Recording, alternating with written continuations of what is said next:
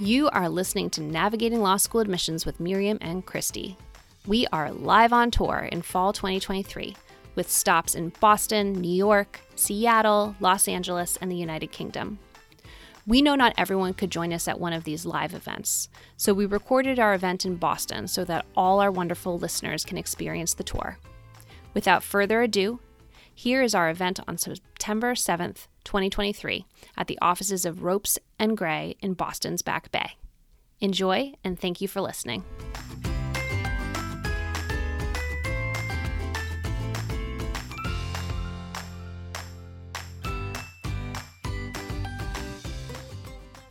Welcome to Ropes and Gray. My name is Emily Cousineau. I work in the talent department here. And I'm very excited to introduce Kristi and Miriam from Harvard and Yale Law School to host an episode of their very popular, very exciting podcast about law school admissions.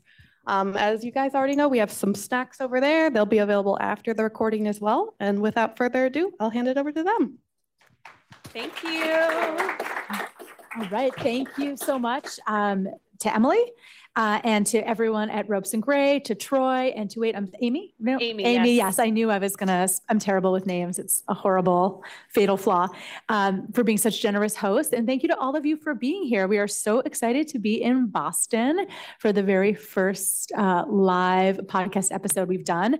We're recording this for the possibility of maybe turning it into a podcast episode. So if you are not comfortable being recorded, do not get on a mic tonight. So I'm sure all of you know that Kristi and I hosted our Navigating Law School Admissions podcast together for 3 seasons. And our goal with the podcast was to democratize information about the law school admissions process.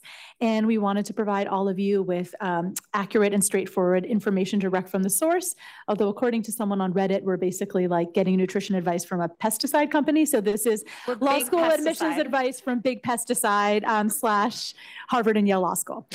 So this year we're taking our show on the road, but it is the same goal to help all of you navigate the law school admissions process. So I'll let Kristi start by very briefly introducing herself.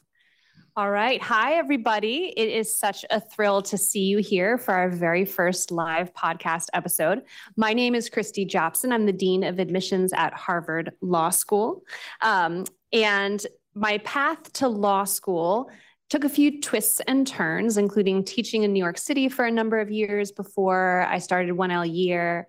And also, after I graduated, spending a few years here at Ropes and Gray as a litigator. So I'm having a lot of that sense memory of being in the same space where I had a bunch of different trainings, but now I'm in this just totally different life space. Very weird. It happens. And in 2018, I moved back to HLS to serve as admissions dean, and I've been there ever since. This is my 6th year.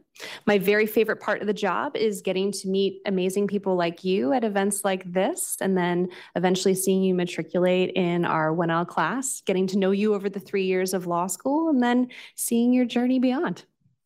Okay, so it's my turn for an introduction. Unlike Kristi, I had a very boring path to law school. I went straight through from college. And then after I graduated, I had pretty much every job you could have in being a lawyer. I was at a big firm. I was at a medium-sized firm. I was at a civil rights nonprofit. I taught law, legal research and writing at NYU. I was a career counselor at NYU, and then I had this job. So if you have questions about career paths in law, I am your gal. I can answer questions about all of those things. And I never dreamed in a million years I would have my current job. Kristi and I were baby admissions deans together. That's why we became friends. We started right around the same time. So I'm also in year 6. And yeah, it's really nice to finally feel like I know what I'm doing, although there's been a lot of change in our time with COVID and all sorts of things. And obviously this is a year of change as well. So the job is always interesting and tons of fun.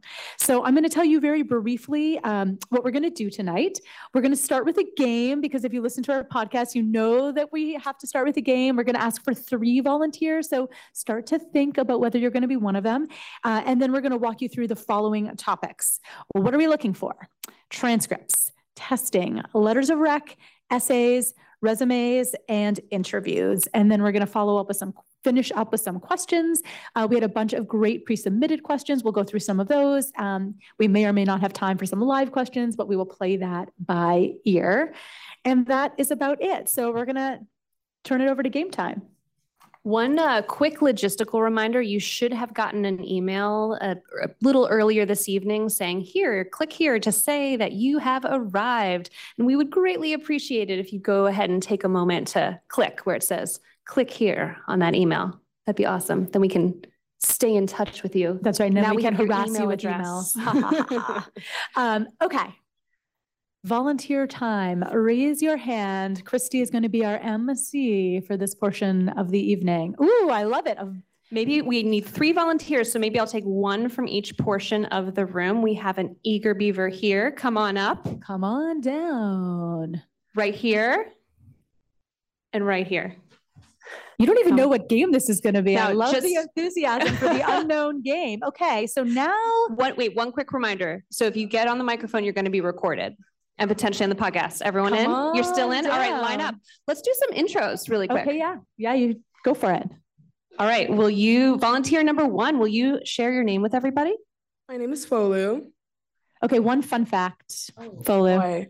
Name and fun fact. I was born in London. That's my fun fact. Oh, all right. We're going to London later this year. We are going to London. We're doing some podcast events in London. Okay, volunteer number 2, name and fun fact. My name is Emma. Fun fact is I'm from Kansas originally. All right. So what do you think is rare, Kansas or London? I don't even know. Could be like a tough call. Maybe Kansas. Yeah. Everyone's saying Kansas. All right. And then last but not least, volunteer number 3. Okay. My name is Derek. My fun fact is I play the accordion. Ooh. Do you play it well? Maybe. All right. Okay, I'm into this. All right, so our game tonight is one of our favorites, 2 truths and a lie. So it's played just like the name suggests.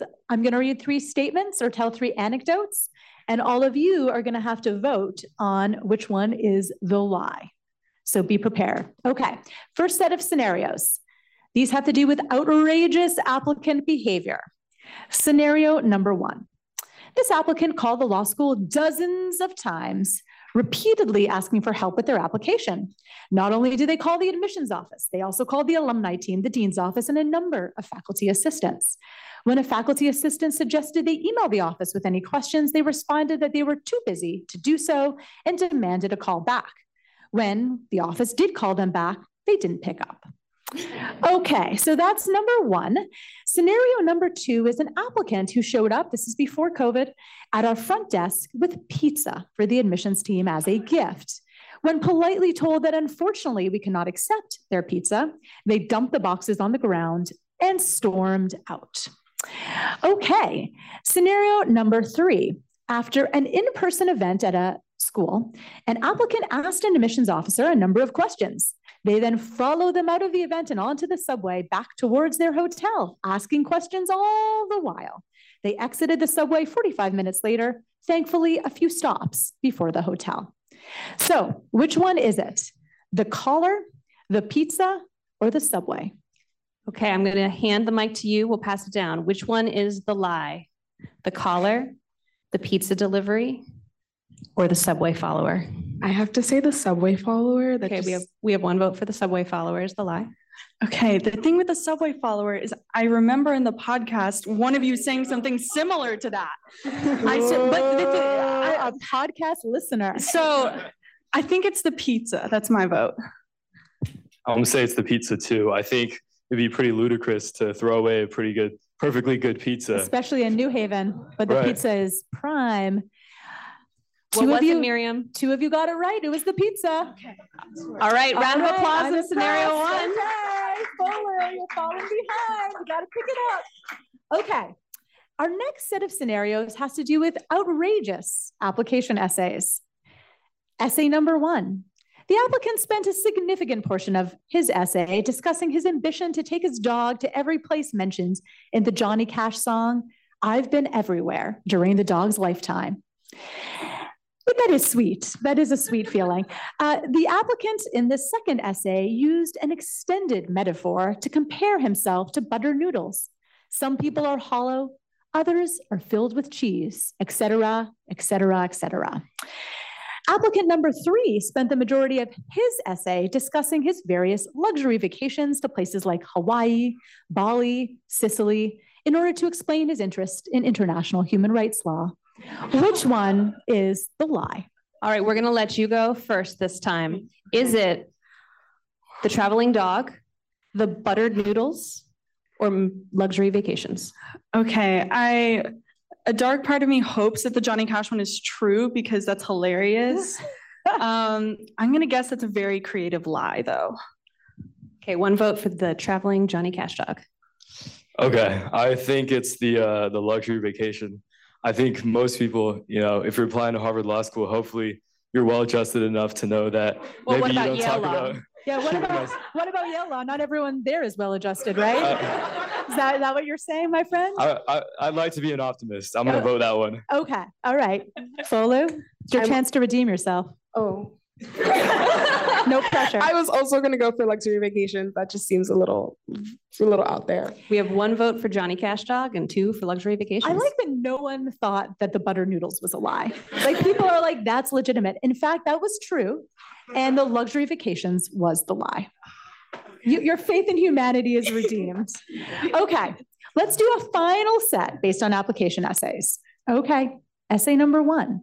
This applicant wrote an addendum exploring the effects of only eating fruit on his digestive system in ample detail and how that impacted his LSAT score. It's number 1. Number 2, this applicant explained that they really would prefer to go to medical school, but because of a poor score on the MCAT, they had switched their interest to health law. Finally, an applicant was deeply committed to decentralizing the hierarchy of power by starting a law firm on the blockchain. Which one is the lie? Okay. Blockchain, med school, or digestive problems? You're up. Oh, I think it's going to be med school. I think that why would you expose yourself if you fail the MCAT? Indeed, why would you? Why would you? And yet, why would you tell us about your digestive system? You're right. Not really. I'm gonna have to say digestive system. That just seems a little too personal to really put on a law school. Okay. Well, it might seem a little too personal, but would it hold that applicant back? Can I change my answer? No. I'm gonna keep it. I'm gonna go with digestive system, I think. Yeah, that's my vote. We read so many essays about people's digestive systems, you have no idea. There are days where we will text each other. I have read 6 essays today about someone's digestive system. So that is definitely true. And the only one who got it right with 2 out of 3 was the medical school one. Someone did in fact write about their law firm on the blockchain as well. I guess people think that sounds cool. All right, I think you guys did great. Round of applause for our volunteers. Great job. Okay, all right. Thank you for bravely volunteering right at the beginning. Okay, that sounds good. Okay, so now we're on to topic number 1. What are you looking for? So I'm gonna turn this over to Kristi to start. Are you ready? I'm ready. Okay, so this is the big mystery. What are we looking for? What are admissions officers looking for when they're reading law school applications? And maybe from your perspective from the outside, it can seem kind of bewildering, but for us, it's actually pretty clear. Yes. And you have to remember that the way we design our applications is tied to what we're looking for. So we have created application elements which are directly tied to helping us figure out and answering the questions that we have about applicants. So just make sure that you keep the purpose in mind as you're working through your application. Right. There's no component that's superfluous. Yes. Superfluous. Exactly. All right. So first and foremost, remember that we are looking for applicants who are going to be successful students at our schools. So we're thinking a lot about your academic ability. That is generally reflected by your past academic record, focusing on your undergraduate record, maybe graduate school, standardized test performance, your writing ability as demonstrated in all of your written components, and what your recommenders, and here primarily your academic recommenders have to say about you. The second big thing we're looking for is people who are going to contribute to our community and to the legal profession. So we're thinking a lot about your background and your experiences, how you're going to contribute to our classrooms while you're in law school, how you're going to contribute outside the classroom in law school, and then also how you contribute to the broader community. For that, we think a lot about all of the activities you've engaged in, your work experiences, and that helps us think about how you're going to engage professionally in the future. And your written materials are actually a really important element of thinking about your community contribution. And we also think a lot about what you hope to do as a legal professional, what you're sharing with us. I will just say that the third thing, whenever I get asked this question at large panels, what are you looking for? I say the thing people often underestimate is that we also look for people who are nice, who are going to be collegial and professional and respectful. Both of us are going to hear it if there's someone who's a jerk. Everyone, faculty are going to tell us, staff are going to tell us, we're going to know, and that's not what we're looking for. It's really, really important for us, and we don't always get it right. You can't always tell, but sometimes you get a hint from the application, from something in the what a recommender says, in the way people present themselves on their application, that they're not particularly nice. And that is, in my view, just absolutely disqualifying. Interviews is another thing where you can try to get a read a little bit on someone's personality. So I think you don't want to underestimate the importance of the fact that you're going to be joining a community, and you want to be someone who other people want to be in community with. It's kind of a good rule for life. Yes. Generally law school applications. Okay, so let's turn now to transcripts, or in other words, your academic record. I am very consciously and intentionally not saying GPA.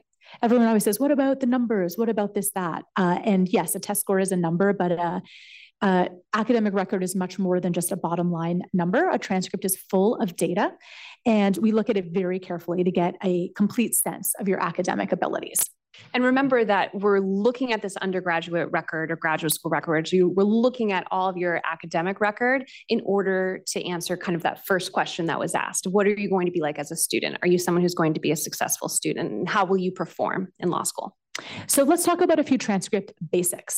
So you're going to have to give us every transcript, basically post high school, with one caveat. It's really every college or university transcript. So if you did dual enrollment during high school and community college, we're going to get those. You'll have to provide those as well. That includes schools you attended only for a course or two. It includes graduate schools. So just make sure that you're thinking ahead, especially some of these international transcripts, which can take quite a lot of time in certain countries to get to us. So you're going to submit your transcripts for, I think, virtually every school through a wonderful entity called the Law School Admission Council, sometimes called LSAC, sometimes called LSAC. I think it's called LSAC. I think we determined it's LSAC, right? Yes. I think we had a dispute, but it turns out it's LSAC. A gentle dispute. A gentle dispute, yes. Our first fight.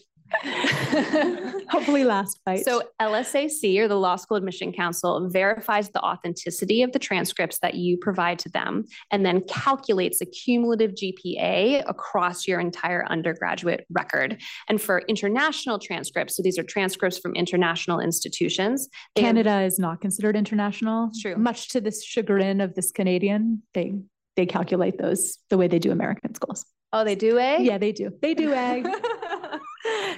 And for those non-Canadian international transcripts, the Law School Admission Council will evaluate the transcript and rate it as superior, above average, average, et cetera, to give the admission reader a sense of that international academic record.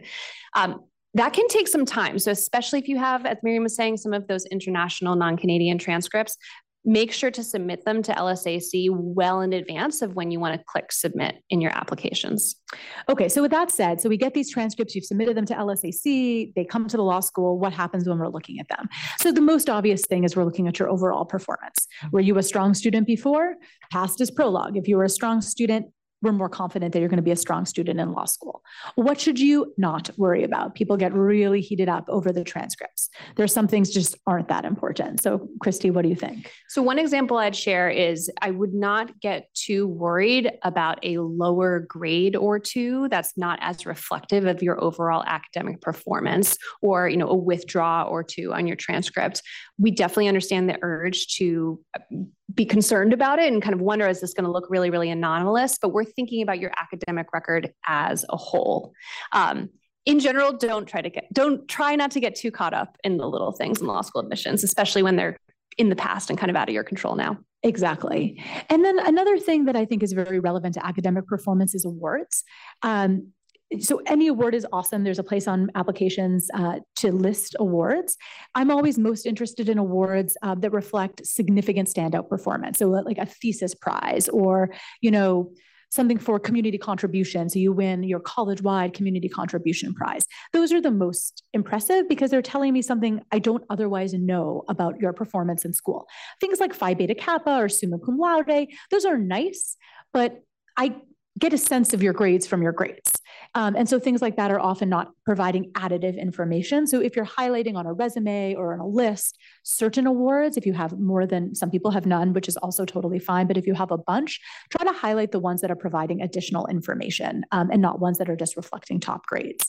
So we talk a lot about holistic review. Something that's equally important is contextual review, which is when we look at the factors behind your performance. So that includes how you performed relative to other students at your school. So everyone knows grade inflation is a thing at not all schools. It is a huge thing and a problematic thing in my opinion, but it's not in my control. So that is happening at many, many schools, but not all of them, and not at all of them at the same rate. Military academies, for example, Reed College, for example, those are schools where there's significant grade deflation compared to other schools. And the CAS report, the Credential Assembly Service Report, which is something LSAC puts together, provides us with information on your contextual performance. So I'm going to make Kristi do this part because it's complicated and I tend to get it wrong. Okay. Sure. Talk about the CAS report. No pressure. I'll distill it down. So the Credential Assembly Service, or CAS report, as it's called, gives us a percentile ranking of your GPA for your school. So in other words, it tells us what percentage of students at your undergraduate institution graduated with a GPA that was higher than your GPA or lower. So as Miriam was describing, with grade deflation, a 3.8 here, a 3.8 there, a 3.5 here, a 3.5 there are not necessarily the same. So the report tells us also the percentage distribution of GPAs at the school. So what percentage of students received a 4.0 and up? Some schools will go all the way up to a 4.33 with the way their grading scales work. And everyone freaks out about that. Well, my school doesn't give A pluses. Do you take that into account? Get it. We get it. We definitely get it. Yes, we get it. I promise. And for the Credential Assembly Service helps us understand that. So you've got these percentages of, how many people graduated with GPAs in these different brackets, and it helps us get a sense of your individual undergraduate school and puts your individual academic record in context of your school. The other thing that's really nice on these CAS reports is they also help us figure out how rigorous your program is. And I always get asked, well, does it break it down by major? And unfortunately it doesn't. It is school-wide, which is what it is. But it provides information on the percentage of LSAT scores at each school. So for example, what percentage of students at your school scored in the 95th percentile on the LSAT and up, in the 90th to 94th, in the 85th to 89th. And so if you're at a school where tons and tons of students are getting tippity top LSAT scores, that tells us something about the rigor of your peers and can also help us contextualize your GPA. So maybe you have a slightly lower GPA, but you're at a school with a really rigorous peer group. That can be some helpful context for us. So there's a lot of really helpful information in the CAS report. There's other things that we look at in a transcript to help us evaluate rigor. Were you taking graduate level courses? That's a rigorous thing to do. Were you taking multiple intro level courses or underloading your senior year? Maybe less of a rigorous thing to do, although I totally get it. Sometimes senior spring, you just want to take one less course, also totally fine. We look at grade trends. Do they go up over time, down, stay the same? Obviously, an upward trend is a really good thing. It's not uncommon for someone to switch a major. As a former STEM major, it makes me sad, but a lot of people, try out that STEM major their first year, realize it isn't for them, and then their GPA goes way up. Very common. We always take a look at that. The biochemistry major in me cries a little bit inside every time, but it is what it is. So we definitely look for those trends as well. And then I just want to mention graduate school transcripts. These aren't the GPAs that we report publicly, but please don't think that they don't matter. They're extremely important as well. Yeah, that's right. I mean, for some people, a really strong graduate record can help us get a sense of your academic potential now and can help overcome, if you will, a weaker undergraduate record. And sometimes it's the reverse, right? Sometimes you'll see someone with a really, really strong undergraduate record, and maybe for whatever reason, their graduate record isn't as strong. That makes it sometimes gives you some pause, even though they have that really strong undergraduate record. So that's transcripts. Should we move to everyone's favorite topic? Everyone's favorite. Guess what's everyone's favorite topic? Everyone's favorite. They love talking about it. Everyone loves to talk about, yes, the LSAT. Yes. Yes. The favorite. We've got people nodding in the front row. Testing, testing, testing. Okay. Standardized tests. So for most law schools, this means submitting either a GRE score or an LSAT score. So I suppose as a threshold matter, we should explain why are we doing this? Why do law schools why are we take making you do standardized this tests? horrible thing? Yes. There's a couple different reasons. But for all accredited law schools, our accrediting body is called the American Bar Association, or the ABA. And the ABA publishes various standards that every accredited law school must adhere to in order to maintain their accreditation. And that's something you definitely want to do as a law school. Yes. You definitely want to be an accredited law school. So one of those standards is Standard 503. Chapter 5 of the standards is everything to do with admissions and student life. Standard 503 requires all accredited law schools to utilize a, quote, valid and reliable test in the admissions process. And the American Bar Association has stated explicitly that both the LSAT and the GRE general test count as a, quote, valid and reliable test for purposes of the standard. So you've probably heard over the last couple of years a lot of discussion about maybe law schools will go test optional, the way a lot of undergraduate institutions have gone test optional in recent years. Generally, all accredited law schools must require a standardized test to be in compliance with Standard 503 and remain accredited. There's been some proposals from different ABA subcommittees over the past couple of years about amending Standard 503 to allow for test optionality. But as of right now, pending when we're recording, there's no real serious challenge. So we expect for this cycle, you will certainly be taking a test if you want to apply. There's no question the test is this cycle. And I think there was a movement to remove or to significantly amend 503, but that's dead in the water right now. So it was very live last year, and then it just died this past spring. So right now, test optional is off the table. There are some small exceptions if you read all of Standard 503 that up to 10% of your class, if you take them straight from your undergrad with certain other information, you can bring them in test optional. You can read the standard and see what you think, but that is a very, very limited way that schools can do test optional, and wide-ranging test optional is for now off the table. And importantly, even if the ABA amended Standard 503, that would just allow schools to remain accredited and be test optional. Many schools will likely continue requiring a standardized test, because that goes to kind of the second purpose, which is a standardized test, when used appropriately, provides one data point as to your academic potential.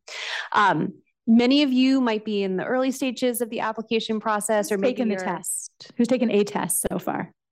Okay, who has not? Raise them high. Who has not? Okay. Who's considering who is not taking the LSAT? Who's doing LSAT? Who's thinking GRE? All right, so we've got some people debating. All right, cool. So generally speaking, if you're still deciding between the LSAT and the GRE, I usually advise applicants to try out a couple practice questions before you make the decision. You can find tons of practice questions online for free through resources like Khan Academy. You can typically check out test practice books from your college library, from your local public library.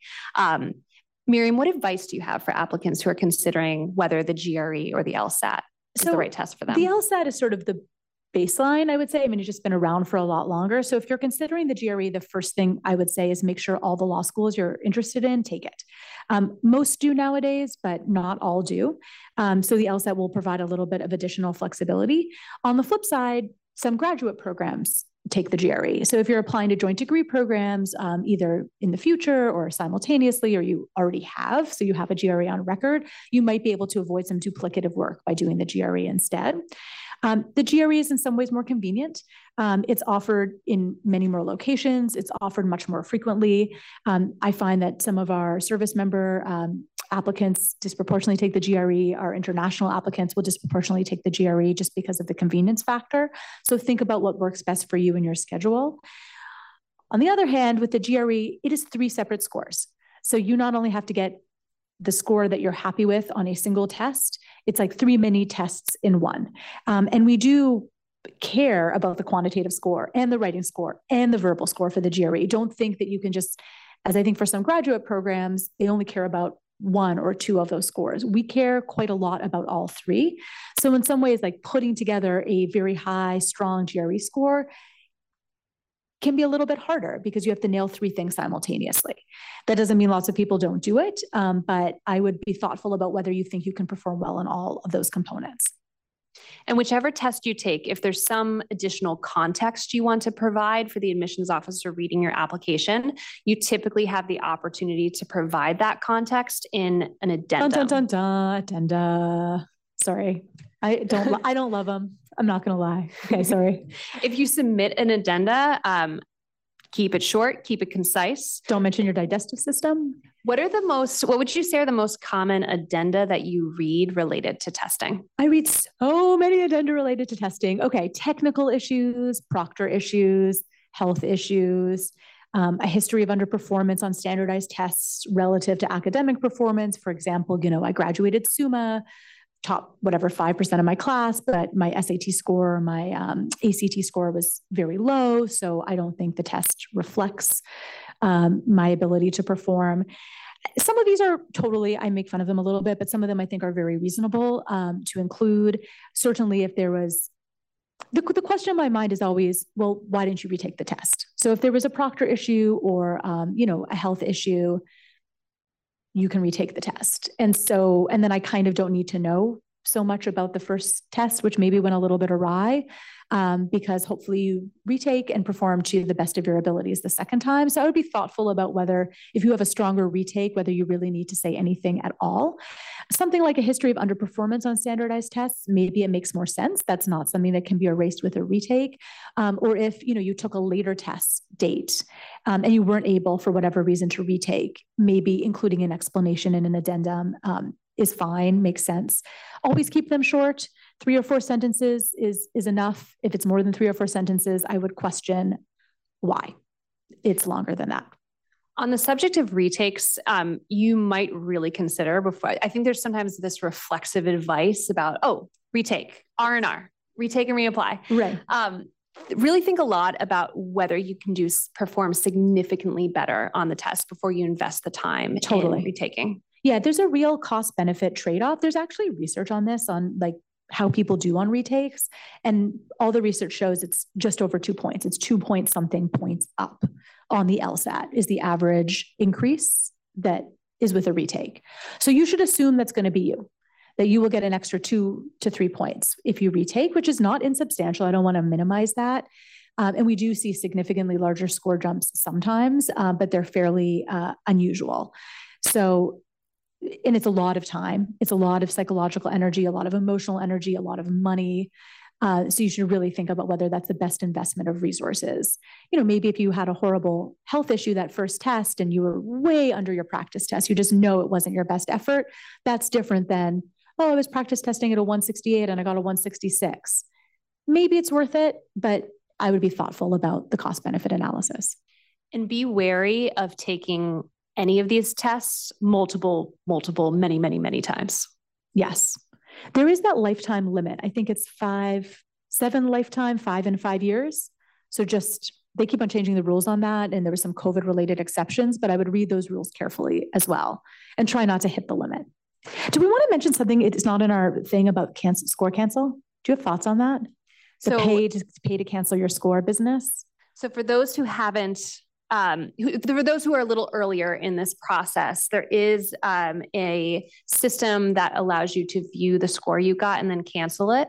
For a fee. I think both of us have very strong opinions on the systemic impact of having a fee-based score cancellation system. I will also say that many people do, there's some information about this, many people do cancel their highest score. Yes, they do. So really, really think about it. I'm very wary of any system that allows an entity to profit off of anxiety.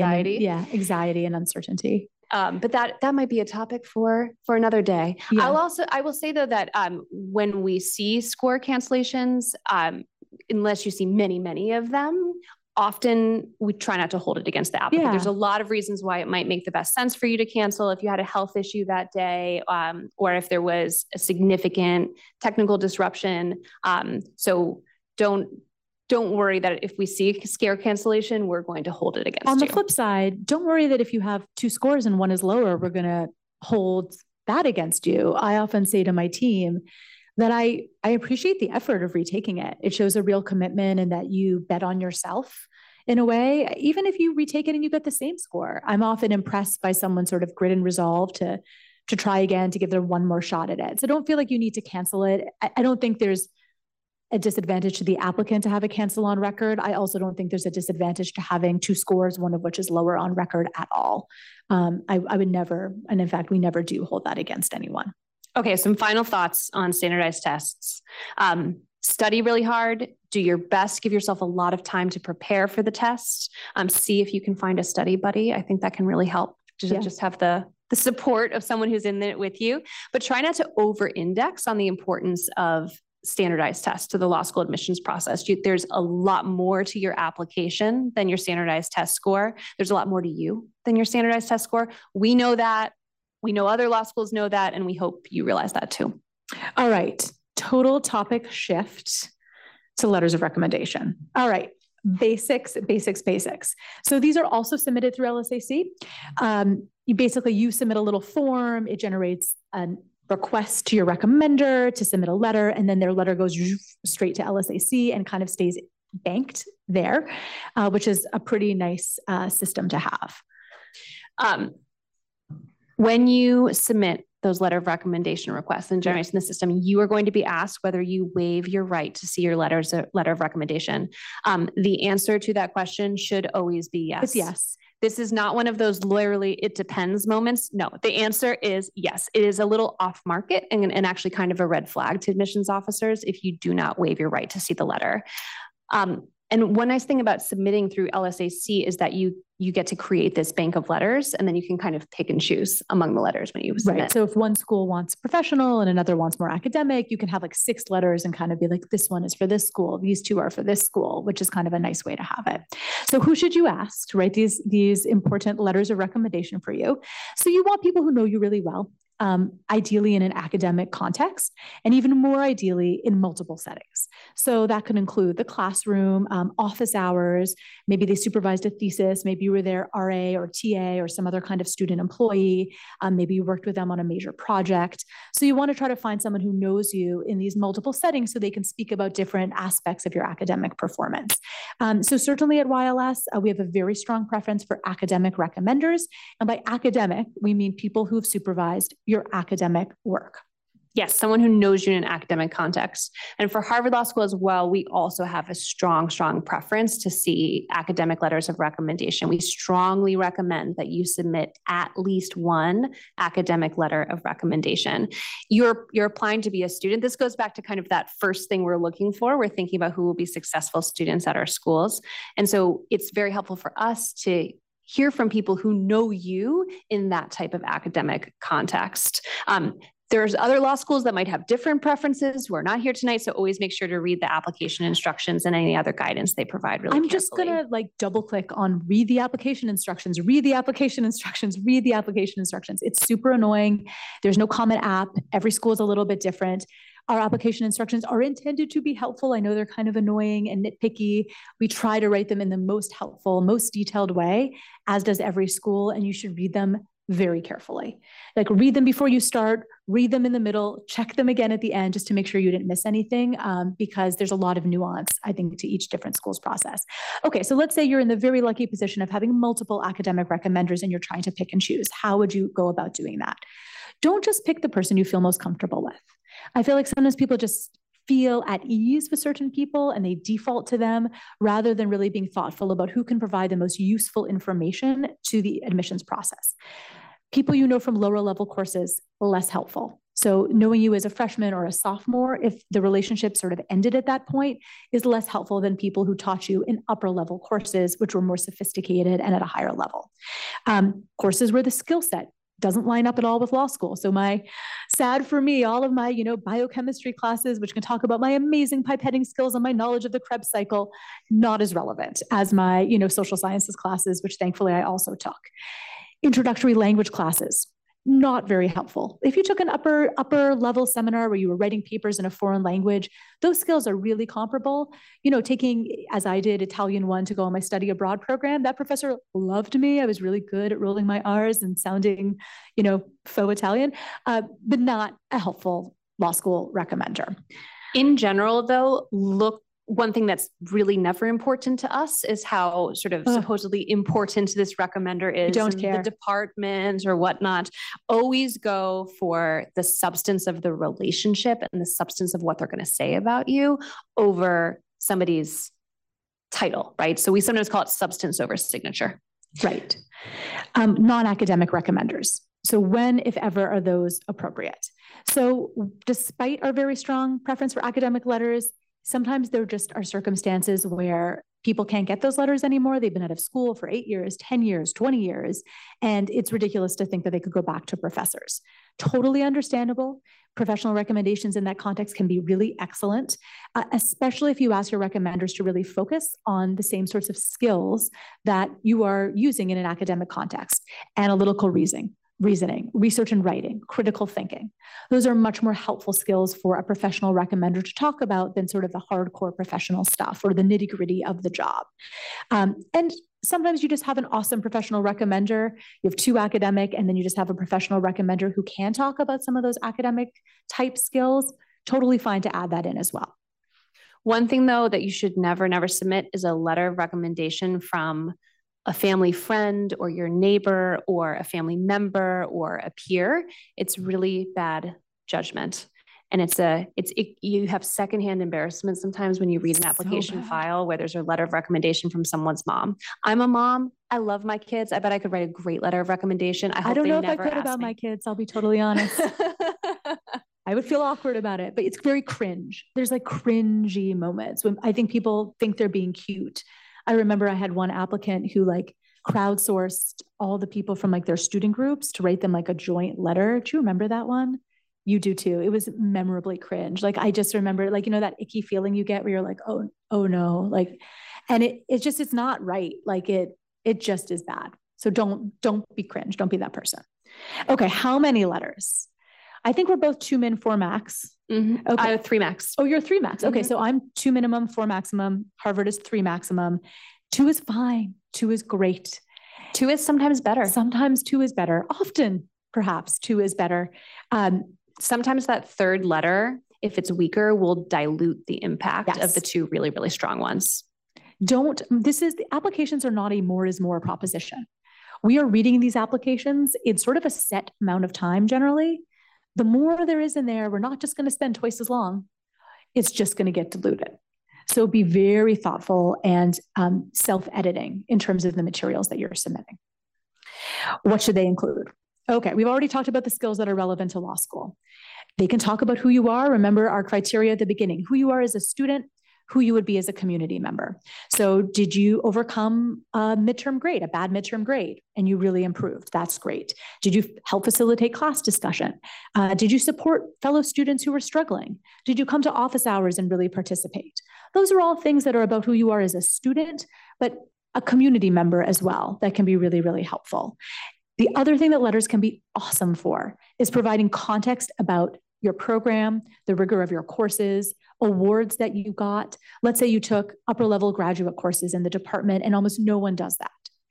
That's what a recommender can tell us. This is one of the few students I've seen in 20 years who took multiple graduate level courses. I know their grades are perhaps the lowest on their transcript, but that's a reflection of the rigor of those courses and their, determination to, extend themselves. That's a really, really helpful thing. It's best when letters of recommendation focus on information that really comes from the firsthand knowledge and the actual relationship with you as a student or a colleague or as a professional. We really recommend that your recommenders we recommend that your recommenders don't just repeat information from your resume. To the more is not always more proposition, it would be stronger to have a shorter letter that really focuses on your substance and your relationship rather than lengthy descriptions of courses or reciting your essays or your resumes. Often that can really feel like filler because it is. Okay, and a final tip. So recommenders are people. They're usually very busy. Be respectful, be grateful, give them lots of time, be helpful to them, provide them with a draft of your personal statement, your resume, a reminder of what class you took with them, what essay you wrote for them. You're not going to write the letter for them that is not appropriate, to be very clear. If someone asks you to write a letter, it's probably not going to be a great letter. When you're writing it for yourself, you might want to look elsewhere for a letter. But really, there's lots of ways you can be helpful that are not writing the letter for yourself. And just make sure you say a big thank you to people because it does take a lot of work. Good letters are definitely a labor of love. Okay, on to essays. So in letters of recommendation, we get to hear about you from someone who knows you, ideally someone who knows you really well. And the essays, I think for many of us are some of our favorite parts of the application because it's when we get to hear from you. What kind of butter directly. Noodle are you? Are you filled with cheese? Are you hollow? I don't know. It's always a mystery.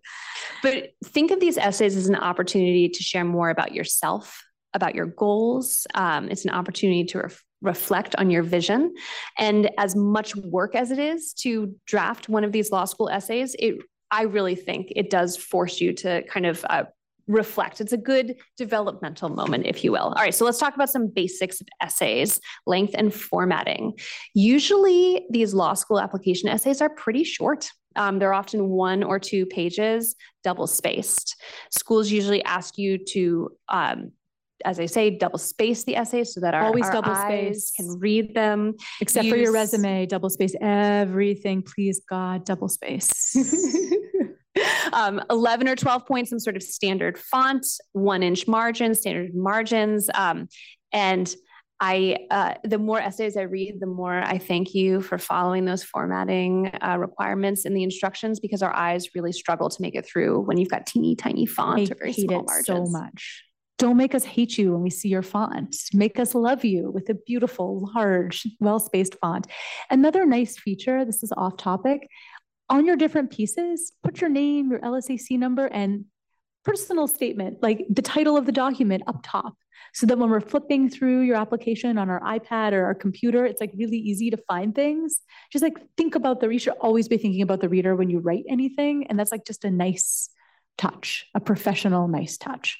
And on that point, actually, it's very, very rare for someone to be reading anything in paper. I know very few admissions offices that read on paper at this point. Anymore. Typically, it's on an iPad or on a computer. Yeah, that's right. That's why I'm always swiping my finger when I talk about reading files, because that's what I do until I get tendinitis. So read, as we were saying earlier, we're going to now triple click on it. Read all the application instructions carefully. Most schools are actually very clear with what size font, what size margins they want. It's especially true this year to read application instructions carefully with essays because there's now more variation than ever in law school essay prompts and requirements. Should we speak a bit about the different essay statements that each of our schools are going to be using? I get to go first. Do I get to go first? Okay. So I'm very excited about this. So as I'm sure you all know, in light of the recent court decision, schools were just looking at their applications. It was a good moment to reflect, I think, on our application components and think about what was working and ways we might want to change. So we spent the summer reflecting on our core values as an institution, and we were honing essay prompts that we think really tied in with some of those values. So we still have our personal statement. We expect people to reuse their personal statement that they're using for other schools. No YYLS, please. We don't need it. We don't want it. Don't waste the space. And we've always had a 250-word essay, which was really core to our identity. It's about how you would contribute to our intellectual community, which is something that's really important for us. It's about an idea or issue. And we've made that even more clear that that's what that's for. And this year we are debuting 4 optional essays, each one connected to a different different core value, community involvement and contribution, accomplishments, leadership and innovation, determination and resilience, and then open-mindedness and willingness to change your mind. So we're really excited. The prompts you can see on our website are up there. It's one page double-spaced. You don't have to submit any of those. You can submit one if you choose.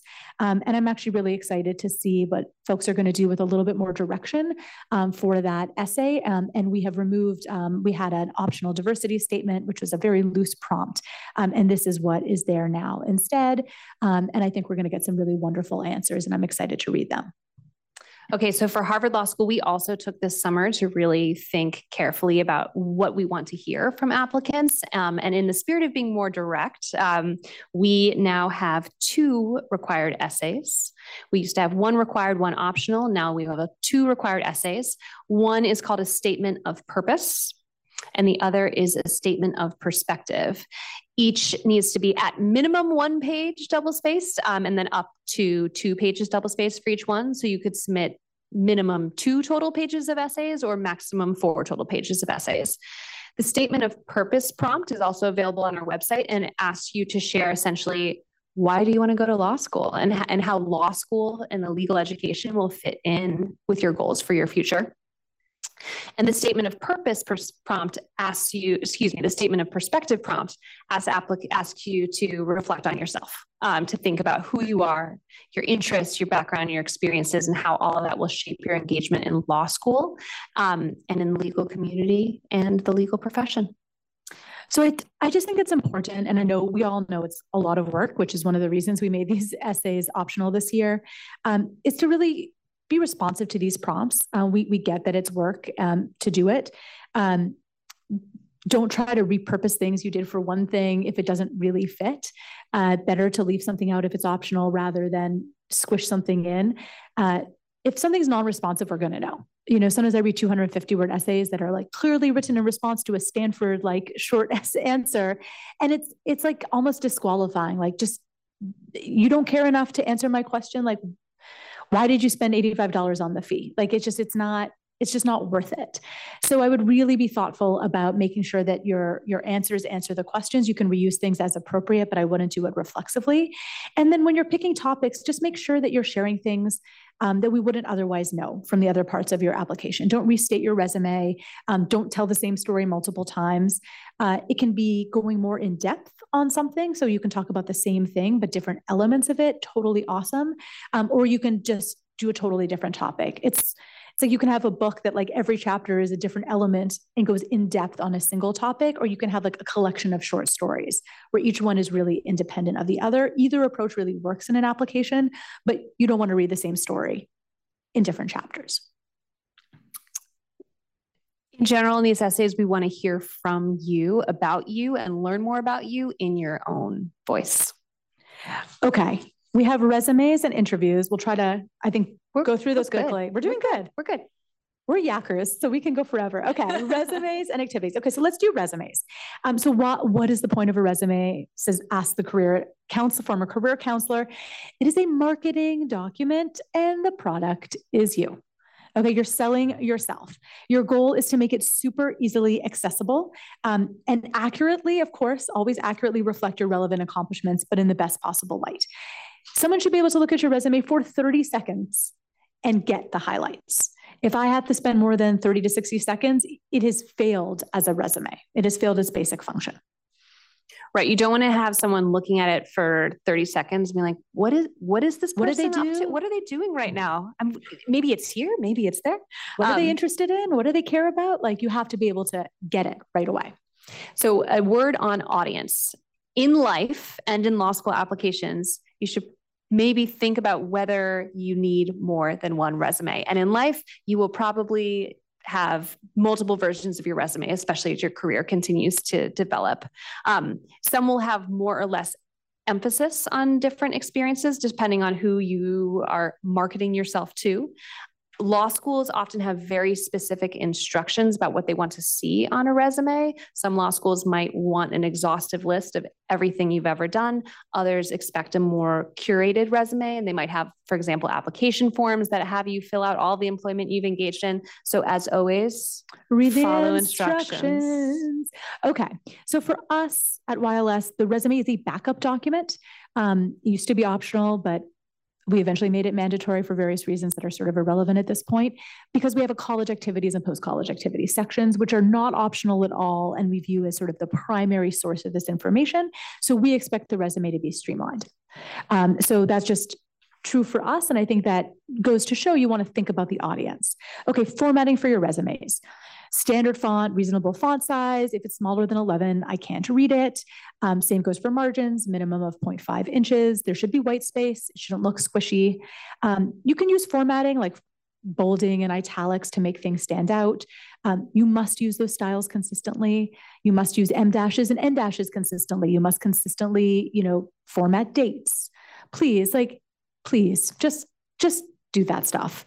You do not and should not use colors or images or icons. There are certain industries where that is standard practice.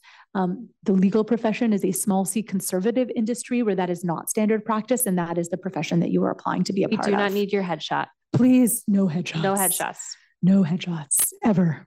On the sometimes controversial question. It is controversial. Yes, we get a lot of pushback on this. I really, really recommend 1 to 2 pages. It's really emphasis on the 1. It's really rare that a law school applicant needs more than 1 page to really adequately convey their experience. I myself, at age 40, have a 1-page resume. I have a 1-page version, I have a 2-page version, I have a couple different versions, but I have a 1-page version of my resume. Yes. So the key touchstones for what you should include: recency and relevance. If it's recent and relevant, it stays. If it's not recent or not relevant, leave it out. In terms of content, the 2 primary sections, we all know this to be true, are education and experience. Experience is not just work experience. It can be extracurriculars, it can be volunteer, it can be selected. Those are the 2 big things. Usually you start with education when you're applying to an educational institution. That will eventually flip when you are applying for more professional opportunities later. And then everything underneath that's in reverse chronological order. One of the primary purposes of the resume is to let us create a timeline of what you've done and when you've done it.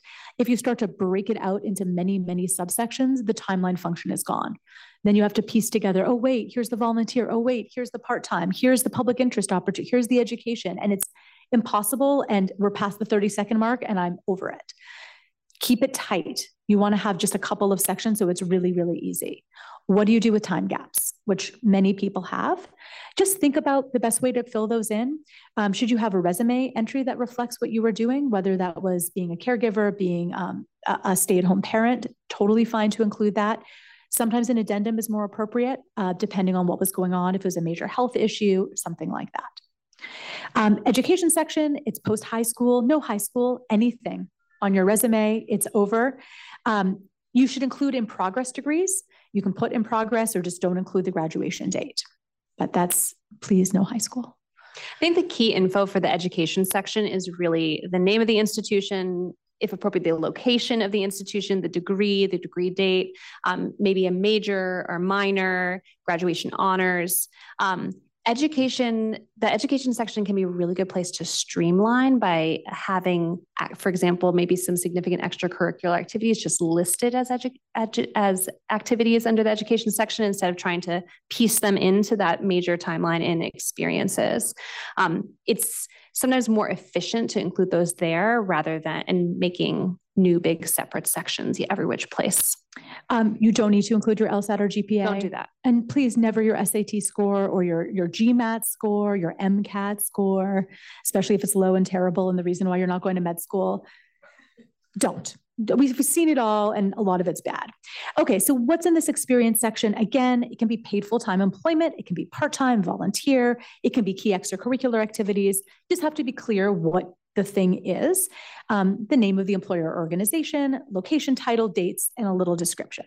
So the description is the thing. That's what matters the most. Short and snappy is your guiding rules. You're going to have sentences or bullet points. You're going to start with an action verb, and you're going to use details and examples wherever possible. You want to include accomplishments, not just responsibilities. That really makes it more impressive, but also easier to understand what you did. No technical terms, no jargon. Okay. A couple optional sections of resumes.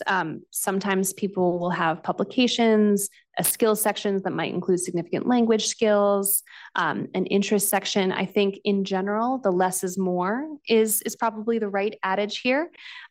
Only include things like that if it's really important for the reader to know to better understand the whole of your application. You want to talk interviews? Yeah, Any other I think let's do interviews. And then we'll go. I'm with you. Yeah. All right, last but not least, interviews. Not all law schools conduct interviews as part of the application process, and those that do sometimes use a couple of different approaches. So some utilize different software platforms that will allow, the platform will generate a question for you that the law school admissions, neither one of us use this, so we're like you get a little out of our skis. Answering it. Kira is the name of one of these. We're tapped out on that, don't ask questions. Yeah. So, but in general, the video is generated. You're not actually talking to somebody, you're responding to a prompt that's generated, and then your video is added to your application file and presumably reviewed by the admissions officers. I can literally not think of anything worse than watching those videos. Yes, that face you just made in the front row, that's how I feel. I'm like, oh, bad. Okay. Some people love them, like different strokes for different folks. Yeah. Other interviews are a full live conversation. I think almost always that I know of on Zoom or a similar video platform with an admissions officer. And I think there are some schools that may do interviews with alumni in your area. Some do group interviews. There's at least like one school that does a group interview. Some of them there's are lots live. Of variation. Yeah. I think for a lot of those schools that conduct their interviews live, though, it's an optional part of the application process.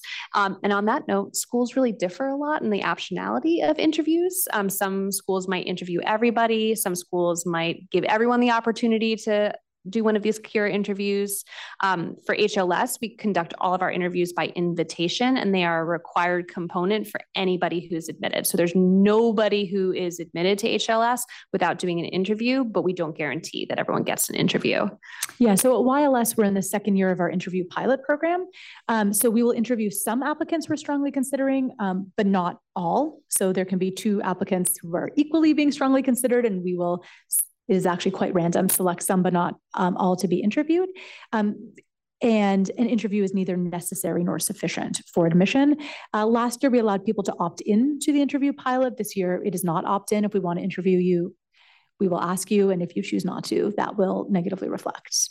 I suspect that's what we will assume. It will be a do not pass go. Yes, it will be a do not pass go. But last year, I think well over 90% of people opted in. So it feels fine to do it that way. I have 2 pieces of advice for preparing for interviews. Know yourself and know your application materials, and probably get to know a little bit about the school. You're probably going to get at least some questions that touch on something you have already shared in your resume or your essay. Many admissions officers will look at the interview as an opportunity to go deeper on what you've already shared. So it can be surprising if somebody seems caught off guard when you ask them a question about their deep passion for reproductive justice that they wrote about in a whole 2-page essay, and they're not sure what you're talking about. So know what you already told us, because we might ask more about it. Yeah. And you don't need to know a ton about the school, but like we had an interview where someone didn't know what city we were in, just like it was like a totally different city in a different part of the country. And I felt terribly for them. Like it was clearly just very unfortunate. And I understand people get confused, it's stressful, but there's like sort of a bare minimum of being aware of what the situation is and who you're interviewing with. And, that's the kind of thing that's pretty easy to either not mention at all if you're not sure, or to get right if you're gonna do that. I would suggest practicing ahead of time. You don't want to sound like overly rehearsed. We provide every possible interview question to applicants ahead of time to avoid sort of like shell shock and to avoid sort of, I guess, disadvantaging people who maybe are not so quick on their feet. But for other schools, I completely agree with what Kristi said. Look at every entry on your resume and every topic you brought up. And I would kind of think of, okay, I mentioned this extracurricular activity in my personal statement. Think of one big thing that happened in that activity, either something you're proud of, or a challenge you overcome, or something that was really hard that you learned a lesson from. If you have in your mind like 6 to 8 anecdotes of accomplishments, things that you learned lessons from various extracurriculars, work experiences, whatever, you'll be able to answer a ton of questions. You'll be able to go through that little Rolodex of experiences, and a lot of questions you'll be able to have something to pull from. And similarly, think about yourself. Like, what's something that really interests you? What's a book you've read recently? What's a fun fact? Sure. Yeah, okay. Like have like 5 fun facts. During our game. Yeah, exactly. And final piece of advice, be ready to answer that dreaded, age-old, terrible opening interview question. Tell me about yourself. Which we don't use. Do you use that? No. I mean, it's a terrible question. But someone might. And in your life, you will almost certainly get that in some interview where someone is settling down and trying to buy themselves a couple moments of time. I think it's one of the hardest questions because you're not necessarily sure where the interviewer wants you to go. But try to look at it as an opportunity to really share a bit about your passions and motivations. Okay, we're done yakking. So now we're going to do questions. You submitted some questions in advance, or many of you submitted questions in advance, and we selected a couple of them. Do we want to see if people will read them? We'll say them live, or do we have to read them? Why don't we read them? Okay. She's the boss. What can I say? Okay. Kristi's in charge. Okay. This one was from Isabella. How do you consider international students who are finishing college degrees in U.S. institutions? Is that a question for me? Yes. I don't think I would view them any differently than I would view any other applicant. And I say this as someone that actually was me. That's why you're asking me this question. Oh, now I get it. Okay, so I'm Canadian and I went to college in the United States. I think it's important in general, if you're a non-US citizen, to be thoughtful about the immigration situation, right? Do you want to stay in the United States? Are you aware of the way that you're going to do that? Canadians have access to a visa called the TN visa. This is not immigration advice. I'm not an immigration lawyer. That not everyone has access to. Do you want to go home? Can you practice law in your home country with a US law degree? So I just think it's important for you as a human, if you're a non-US citizen, to be thoughtful about that. Certain employers can sponsor visas, certain can't. And the only thing that I think would be complicated is if someone seemed to be unrealistic about their opportunities as a non-citizen. So for example, if they really double down, I want to clerk for a circuit court. Well, non-citizens can't clerk for US courts. That's a problem because it makes me worry that they haven't really thought through the implications and have realistic career goals. We don't want anyone to be disappointed. That is very rarely the case. Most non-citizens who are applying to law school in the US have thought a lot about that decision. And so I would evaluate them in exactly the same ways for the same criteria as I would any other applicant. Same.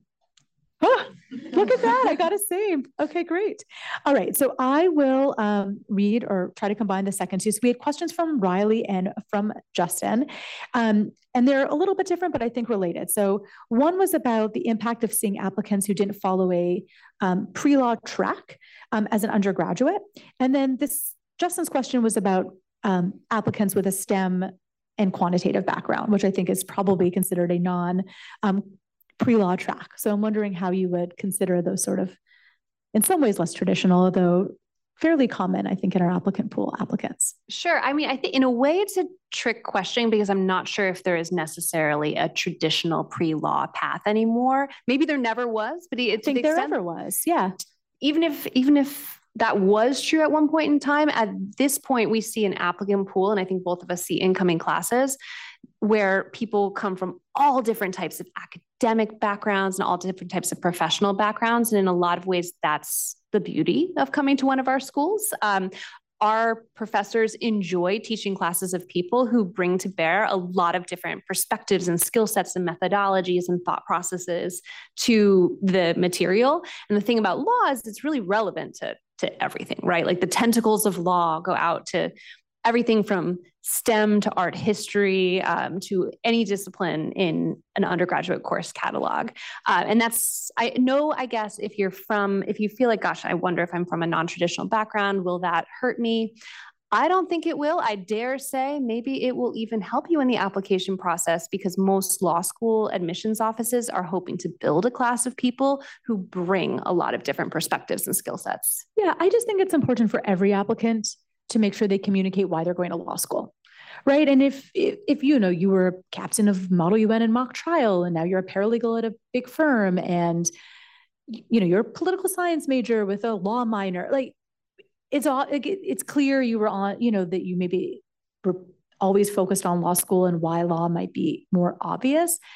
I think there can be an equally strong why law for STEM people or quanti people, or for less traditional, if that's such a thing, but they might need to be more explicit in a personal statement about what their reason is for going to law school. Just make sure your application as a whole tells us the answer to that question. If we read an application and we can't understand why you're going to law school, that's not good.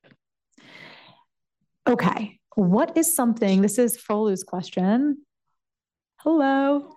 One of our volunteers. For those who are not in the room and listening at home when we release this, it's one of our volunteers. Exactly. So what is something that most law school applicants don't know or do that you wish they did? I know my answer. Write more about buttered noodles. Write more about buttered noodles. Read the application instructions. Don't try to stand out. Like, don't get fixated on standing out. I get asked, it's like the most common question, like, how do I stand out? How do I stand out? What makes an applicant stand out? Please don't try to stand out. Like, what makes people stand out is like horrible, like mistakes, like writing about buttered noodles. Okay, that's what we remember. It's not good. What you want to do is be the best version of yourself. You want to be authentic and solid. I use a horrible contorted sports metaphor. You want to hit single after single after single. Do not aim for a grand slam. That is what works. Just keep it basic, keep it tight. Don't have typos, read the instructions. That's what we like. Don't try to stand out. Don't be fancy. No images, no colors, nothing crazy. I suppose mine is less thematic. I co-sign that. Mine's a little less thematic. I really think applicants get overly fixated on the GPA and think of it less as as we were describing, kind of an academic record. Because academic records, there's actually a lot of really rich information about you as a student and your interests and your trajectory and your path that we can find even just from your transcript, which is why we spend a lot of time on your transcripts. And I worry that too many applicants assume that it's just all about the number that LSAC generates for us. Agree, and 100%. Not about kind of the richness of the transcript itself and your academic record itself. Cosign. Okay. What have you got? You're going to read the next one? Should we do one more? Oh, let's do one more. Okay, so you do one more. This is kind of another combo, and this is from Eunice and Aziz. So Eunice asked, "Is there a preference?" This is a good one. This is a good combo for students who have taken, in Eunice's words, a gap year or two to gain experience in the field, or is it equally compelling for a student to apply right after their undergraduate application? And Aziz similarly asked the same question in a different way. How much more difficult is it for undergraduates to apply to law school immediately after undergrad? Don't call it a gap year. You're adulting. It's real life. Once you graduate from, it's not. Yes, it's the launch of your career. Yes, and it's your career. Those are important years. I'm sounding like an old lady. Those are important years. Those are important years, young ones. They're not gap years. So that's number one. I like to frame it like this. We admit many, many wonderful people who are applying as seniors in college. They're fabulous. They're an important part of our classes. The numbers on our website generally understate the number of people straight through because of deferrals. Good applicants get better over time. They accumulate more experiences. They become more formed and more gelled in who they are and why they're going to law school. And so comparing someone to themselves only, they will likely be a better applicant in 2 years than they were if they applied as a senior. That doesn't mean they won't get in as a senior. Maybe they will, maybe they won't. But the accumulation of those experiences will often make them even stronger. So it's not really even comparing people to each other. I like to think about it as like a person on their trajectory. There's things you can do to get weaker. You can kind of do nothing, or you can do something that's like kind of bizarre. You know, I'd struggle to think what that is, but sometimes people do like things that just seem so off that you're like, ooh, you know, where they really will take a whole year just to study for the LSAT. You don't want to look like you have a failure to launch. Yeah. Yeah. Or like I actually will say like just taking an enormous amount of time just to study and retake the LSAT over and over and over again, to me like diminishes the value of that LSAT score. Like I think lots of people, if they had the privilege of being able to do nothing but study and retake it over and over, could get a higher score. And also it's just not great, not a great look. So like there's occasional things where people can weaken themselves over time, but that is such a minority. Almost everyone who's in contention is doing interesting, cool things, either working or a graduate degree or volunteer work or AmeriCorps or Peace Corps, or just awesome, cool stuff. Or sometimes they're just making money and like supporting themselves and their family and getting professional skills. And that's awesome too. So that's my thought on that. I suppose I'll close by saying that, and this is a less of a law school admissions question and more of kind of a advice for you. If you're in doubt, if you're not necessarily sure, or you're kind of on the fence, or even if there's some part of you that's wondering, well, maybe I should explore this other thing before I go to law school. If you're when in doubt, do it. Take a year, take 2 years, take 5 years, take however long you want to explore and because law school will be waiting. Law school will be right there waiting for you. And can we do like two live questions? Is that crazy? Sure. I can go around with the mic. Can we do that, please? It'll be so fun. People, I'll do We've been listening to ourselves talk for so long. It's so boring to listen to ourselves. Okay, raise hand. Oh, yay. We have a hand. Can you say your name? And a fun fact. The payment for the question is a fun fact. So, hi, my name is Maria Susana. I'm from Venezuela. That's my fun fact. That is a fun fact. Yes. And my question would be so I'm from kind of like a less known undergrad, and it's kind of like a different program. Like it just started here in Boston in 2018. So my question for you was, when you come to a case like mine or like other people, international students that we come from less known schools, what is your advice for us to give you more context of like who we are, how our programs are different? Should we address that in an addendum? Should we ask like a recommender to go that for us? Like, what would you recommend for someone like me that is like in that limbo of like not knowing how to add it? So no addendum on that.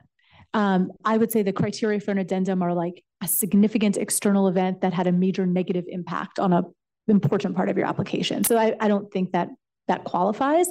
I think that, first of all, like we probably know more than you think, having read, thousands of applications, thousands and thousands and thousands at this point. So fewer things are unknown than you might think, which is not to say that some things are not. I think having a recommender talk about a program, if it's new and if it's like, let's say you're in, it was do you remember when Minerva became a thing? So there's this university called Minerva, which is like brand new. I don't know if anyone's heard of it. Very small, apparently very selective. So the first few years we were getting applicants, a tiny number from Minerva. The recommenders would talk about it. This is a new school. This is how we select people. It's incredibly selective in this way. And this is how our curriculum works. And I think that I found that very helpful. It was memorable to me to do it that way. NYU Abu Dhabi is another example where often, because it's NYU, but it's like a different part of NYU and the way that they admit is a little bit different. They'll often include some information as well about their program and how they put together their classes. So I think that having the recommender do that is an awesome idea. Any other thoughts, Kristi? I think that's also true for maybe if you're wondering if your major isn't necessarily as self-evident or if it's a program that's really, really unique. I think asking your recommender to share a bit more would be great context. Thank you. Okay. Great question. Thank you so much. My name is Sunkop. I just wanted to build on something that was said a moment ago about good applicants getting better over time. And so in the context of reapplicants, I'd be curious about what each of your schools look for in terms of the movements of reapplicants, years later when they apply again, that kind of thing. Thanks. That's a great question. Kristi, you want to take it? Want to take the reapplicant question? I think that in some ways, what we're looking for a reapplicant is exactly what we're looking for someone who's applying for the very first time. My answer is actually a little bit different for transfer applicants, which is a different type of reapplicant. But for someone who's reapplying for a 1L position, we're thinking about those same questions we talked about in the beginning. What are you going to be like as a student? What are you going to be like as a community member? And I would say that I wouldn't worry too much if some years have passed. Most law schools will not go back and look at your previous application. There won't be an expectation necessarily that you address, what has changed in the years since you applied. So I would try to take it as a whole new start. I'll just say there's nothing wrong with being a reapplicant at all. I think both of our schools admit many, every year admitting people who are reapplicants. The applicant pool is pretty different year to year. And there's a lot of variability within the process when you're doing selective admissions. And so there are people that you come across and you're like, oh, I'm so excited to see this person again. I love them last year. It didn't quite work out. Like maybe this is the year. So I think that taking that time to reapply, to be really thoughtful about every element of the application, where might you have done better? Did you love your personal statement? Maybe you were never so into it. Maybe there was one recommender you always had like a hinky feeling about, and just making sure that you're really keeping what was great and then improving what could be improved is the way to do it. But lots of reapplicants are incredibly successful. It's like meeting an old friend when you see our reapplicant. Should we take one more from this side? Yeah. Hi, my name is Minji. Can I tell a fun fact still? Do we have time? Yes, I almost made you say one and then I forgot. So I used to live in Alston last year and we had a rat infestation problem. So I wrote a 93A demand letter and managed to convince our landlord to give me 1/3 of my rent back. That's my fun fact. Wow. I love it. I mean, I don't love the rats, but I love the advocacy. Yeah, I don't love the rats either. My question is, there have been rumors that the LSAT is changing their logic game section for next year. It might turn into something else. Would that be taken into consideration for those who are applying with the new LSAT? That's not a rumor. I don't know too much about it, but I know that there was a lawsuit that was settled with, and I believe it was a law school applicant with a physical disability related to vision, like a vision disability related to logic games. That's about all I know. And I know that in response to that, I don't know if they settled it or if there was some sort of court order. I don't actually know how that resolved, but there was a resolution to it. And the resolution was that there had to be a significant change to the logic game. Actually, as I was saying this aloud, I used to be on the LSAC subcommittee about assessments. And now I actually do know a lot of confidential information that I cannot share about what they're planning, which I will obviously not say more about. Are you sure it's just us in the room? I'm sure it's just, we're just recording, right? No, I do know that they are planning changes in response. And I think we were having a conversation before the event started about testing changes in general. I think there's not much we can do other than just say that we trust the psychometricians at ETS and LSAC, that the score is the score is the score. And, they're the professionals. There's a lot of science behind this stuff. And so I know that there's an enormous amount of testing that's going into those changes, and we will take the score as given to us and not penalize anyone. I think that's about right. Yeah. All right. Any final words? Final word of wisdom before we sign off and enjoy the cheese? Do you expect words of wisdom from us? From me? From you? Anyone in the audience? Do you have anyone in the audience have final words of wisdom? Okay, you go first with words of wisdom while I think about being wise. Well, now I'm not sure if this is wise or not, but my advice to you as kind of a closing thought is to try as best you can to enjoy this process. Everyone's laughing. For those who are listening to this recording later, everyone's chuckling. Because this is such an exciting inflection point in your career. And there's probably something really, really amazing that brought you to this room today to hear a little bit more. And that's going to bring you to law school. You probably have some really big goals for yourself and big visions for the world. So try to stay dialed into that and stay off Reddit. Yeah, please. Final message from Big Pesticide is stay off Reddit. I agree completely. I think it's important to realize that the admissions process is a means to an end. It's not the end itself. There's not only one law school or two law schools or 10 law schools that can get you to be a lawyer. Your goal is to be a lawyer, whether it's to help people in a certain way, whether it's to, go into big law and help support yourself and your family and do really complex transactional work, whatever it might be, like that's the goal.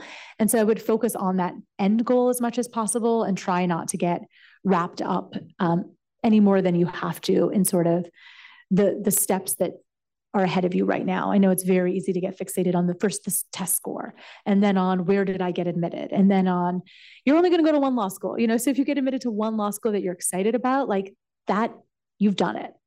And so I think the more you can lift that pressure from yourself and try to enjoy this as much as possible, the better it will be. And just remember that there's lots of people like us who want to be helpful, who are on the other side of this. We're here because we like law school, we like students, we like applicants. And so, ask for as much help as you need and people will be there to give it. And again, thank you all so much for being here. This was truly a joy and a pleasure.